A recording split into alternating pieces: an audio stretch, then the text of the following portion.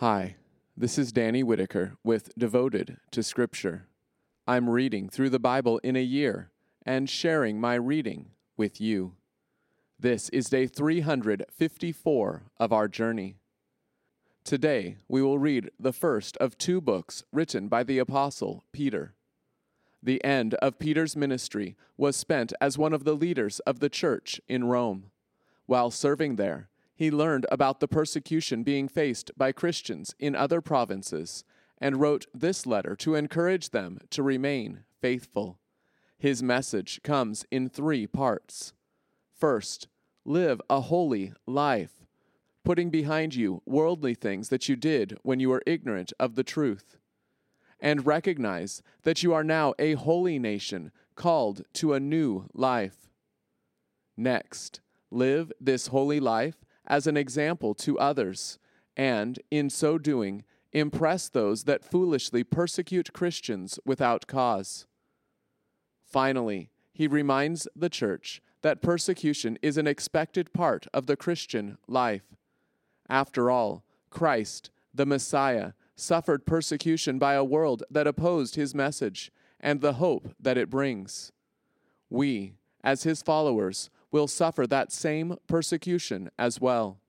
But take heart and remember this: Jesus will return as he promised, and he will, once and for all, restore his people.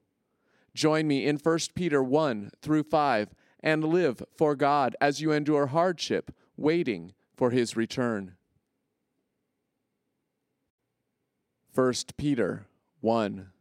From Peter, an apostle of Jesus Christ, to those temporarily residing abroad, in Pontus, Galatia, Cappadocia, the province of Asia, and Bithynia, who are chosen according to the foreknowledge of God the Father, by being set apart by the Spirit for obedience and for sprinkling with Jesus Christ's blood. May grace and peace be yours in full measure. Blessed be the God and Father of our Lord Jesus Christ. By his great mercy, he gave us new birth into a living hope through the resurrection of Jesus Christ from the dead. That is, into an inheritance imperishable, undefiled, and unfading.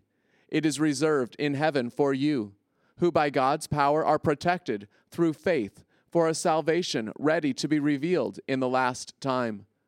This brings you great joy, although you may have to suffer for a short time in various trials. Such trials show the proven character of your faith, which is much more valuable than gold that is tested by fire, even though it is passing away, and will bring praise and glory and honor when Jesus Christ is revealed. You have not seen him, but you love him. You do not see him now, but you believe in him. And so you rejoice with an indescribable and glorious joy, because you are attaining the goal of your faith, the salvation of your souls. Concerning this salvation, the prophets, who predicted the grace that would come to you, searched and investigated carefully. They probed into what person or time the Spirit of Christ within them was indicating when he testified beforehand about the sufferings appointed for Christ and his subsequent glory. They were shown that they were serving not themselves, but you, in regard to the things now announced to you through those who proclaimed the gospel to you by the Holy Spirit, sent from heaven.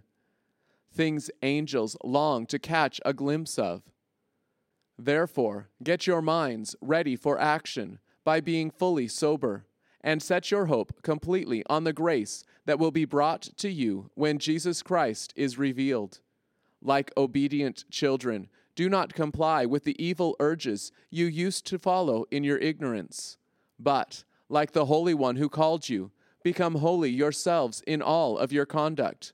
For it is written, "You shall be holy, because I am holy."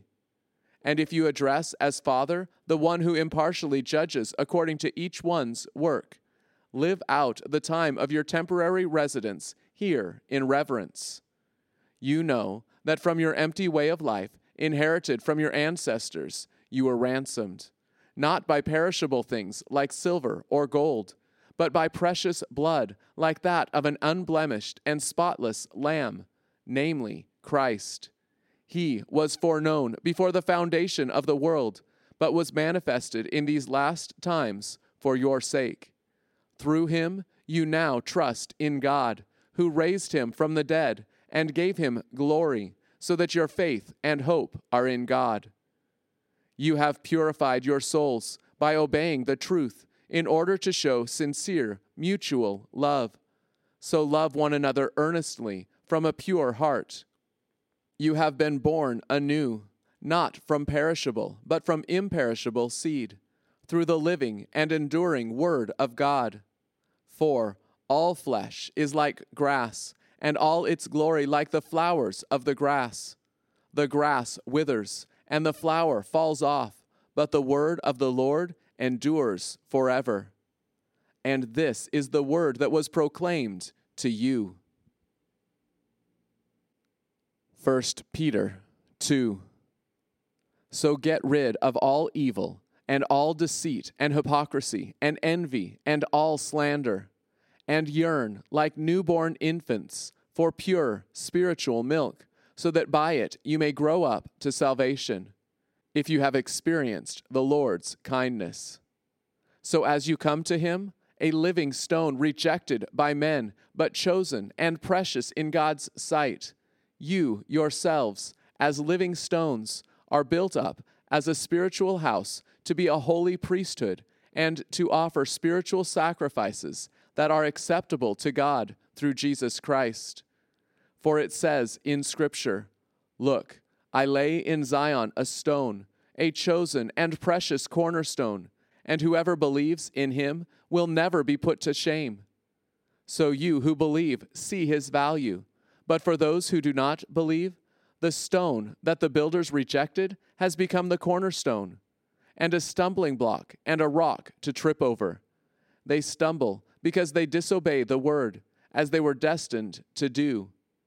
But you are a chosen race, a royal priesthood, a holy nation, a people of his own, so that you may proclaim the virtues of the one who called you out of darkness into his marvelous light. You once were not a people, but now you are God's people. You were shown no mercy, but now you have received mercy. Dear friends, I urge you as foreigners and exiles to keep away from fleshly desires that do battle against the soul, and maintain good conduct among the non-Christians, so that though they now malign you as wrongdoers, they may see your good deeds and glorify God when he appears. Be subject to every human institution for the Lord's sake, whether to a king as supreme, or to governors as those he commissions to punish wrongdoers and praise those who do good. For God wants you to silence the ignorance of foolish people by doing good. Live as free people, not using your freedom as a pretext for evil, but as God's slaves. Honor all people. Love the family of believers. Fear God. Honor the king. Slaves, be subject to your masters with all reverence, not only to those who are good and gentle, but also to those who are perverse. For this finds God's favor, if because of conscience toward God someone endures hardships in suffering unjustly. For what credit is it if you sin and are mistreated and endure it? But if you do good and suffer and so endure, this finds favor with God. For to this you were called, since Christ also suffered for you, leaving an example for you to follow in his steps. He committed no sin, nor was deceit found in his mouth. When he was maligned, he did not answer back. When he suffered, he threatened no retaliation, but committed himself to God, who judges justly. He himself bore our sins in his body on the tree, that we may cease from sinning and live for righteousness. By his wounds you were healed, for you were going astray like sheep, but now you have turned back to the shepherd and guardian of your souls. 1 Peter 3. In the same way, wives, be subject to your own husbands. Then, even if some are disobedient to the word, they will be won over without a word by the way you live, when they see your pure and reverent conduct. Let your beauty not be external, the braiding of hair and wearing of gold jewelry or fine clothes, but the inner person of the heart, the lasting beauty of a gentle and tranquil spirit, which is precious in God's sight. For in the same way, the holy women who hoped in God long ago adorned themselves by being subject to their husbands, like Sarah who obeyed Abraham, calling him Lord.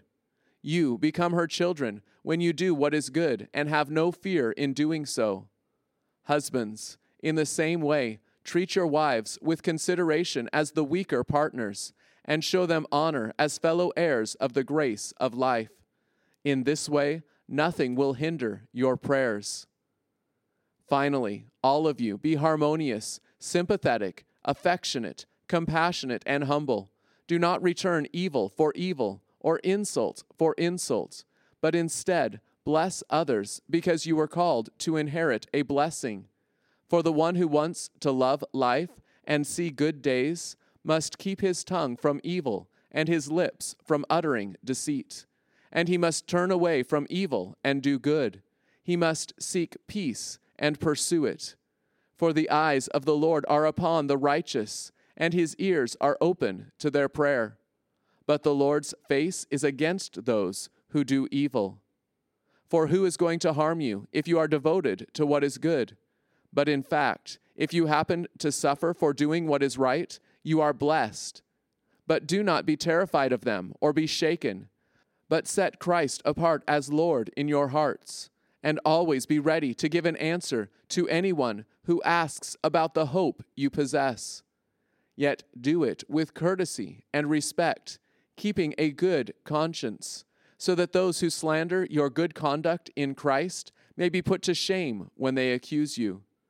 For it is better to suffer for doing good, if God wills it, than for doing evil. Because Christ also suffered once for sins, the just for the unjust, to bring you to God, by being put to death in the flesh, but by being made alive in the Spirit. In it he went and preached to the spirits in prison, after they were disobedient long ago, when God patiently waited in the days of Noah as an ark was being constructed. In the ark a few, that is, 8 souls, were delivered through water, and this prefigured baptism which now saves you, not the washing off of physical dirt, but the pledge of a good conscience to God, through the resurrection of Jesus Christ, who went into heaven and is at the right hand of God, with angels and authorities and powers subject to him. 1 Peter 4.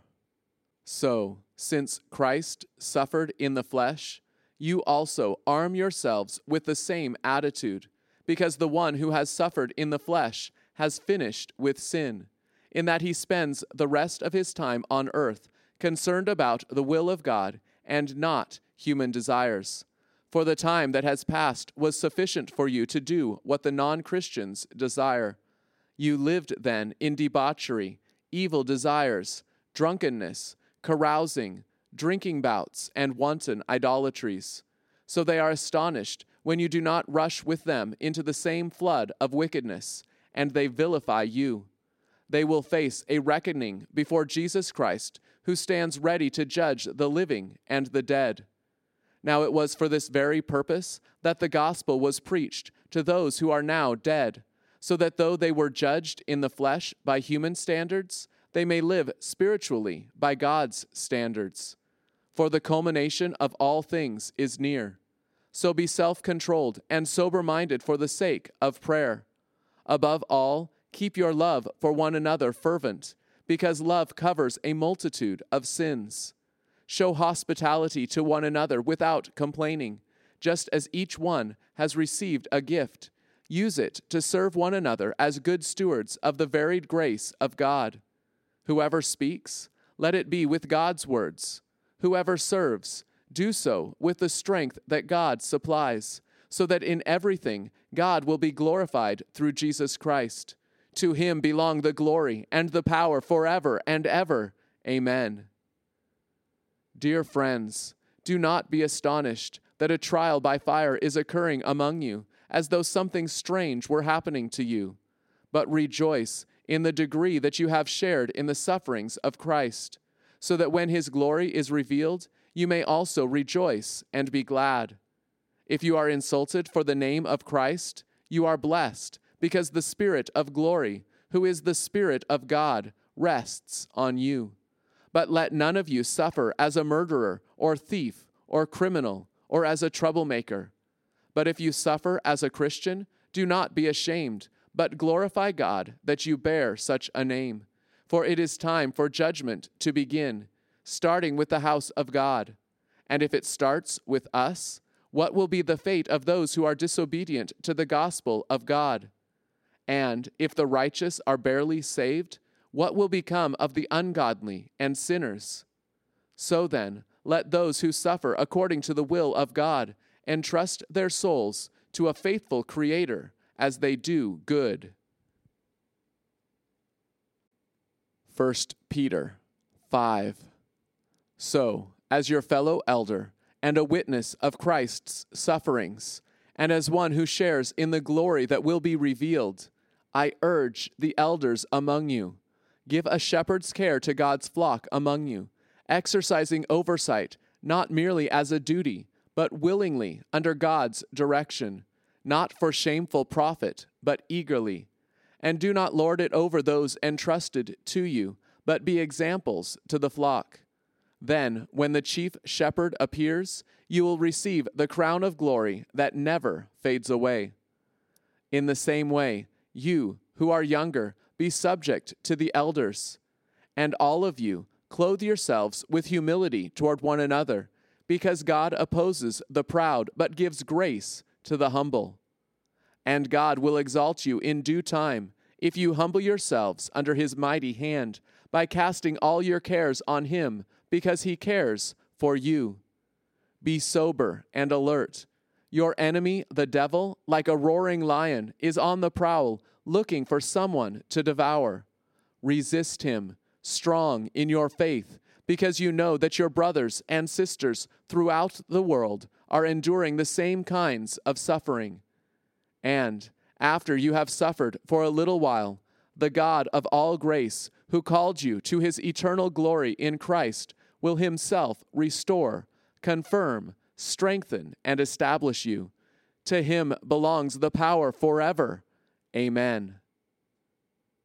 Through Silvanus, whom I know to be a faithful brother, I have written to you briefly, in order to encourage you and testify that this is the true grace of God. Stand fast in it. The church in Babylon, chosen together with you, greets you, and so does Mark, my son. Greet one another with a loving kiss.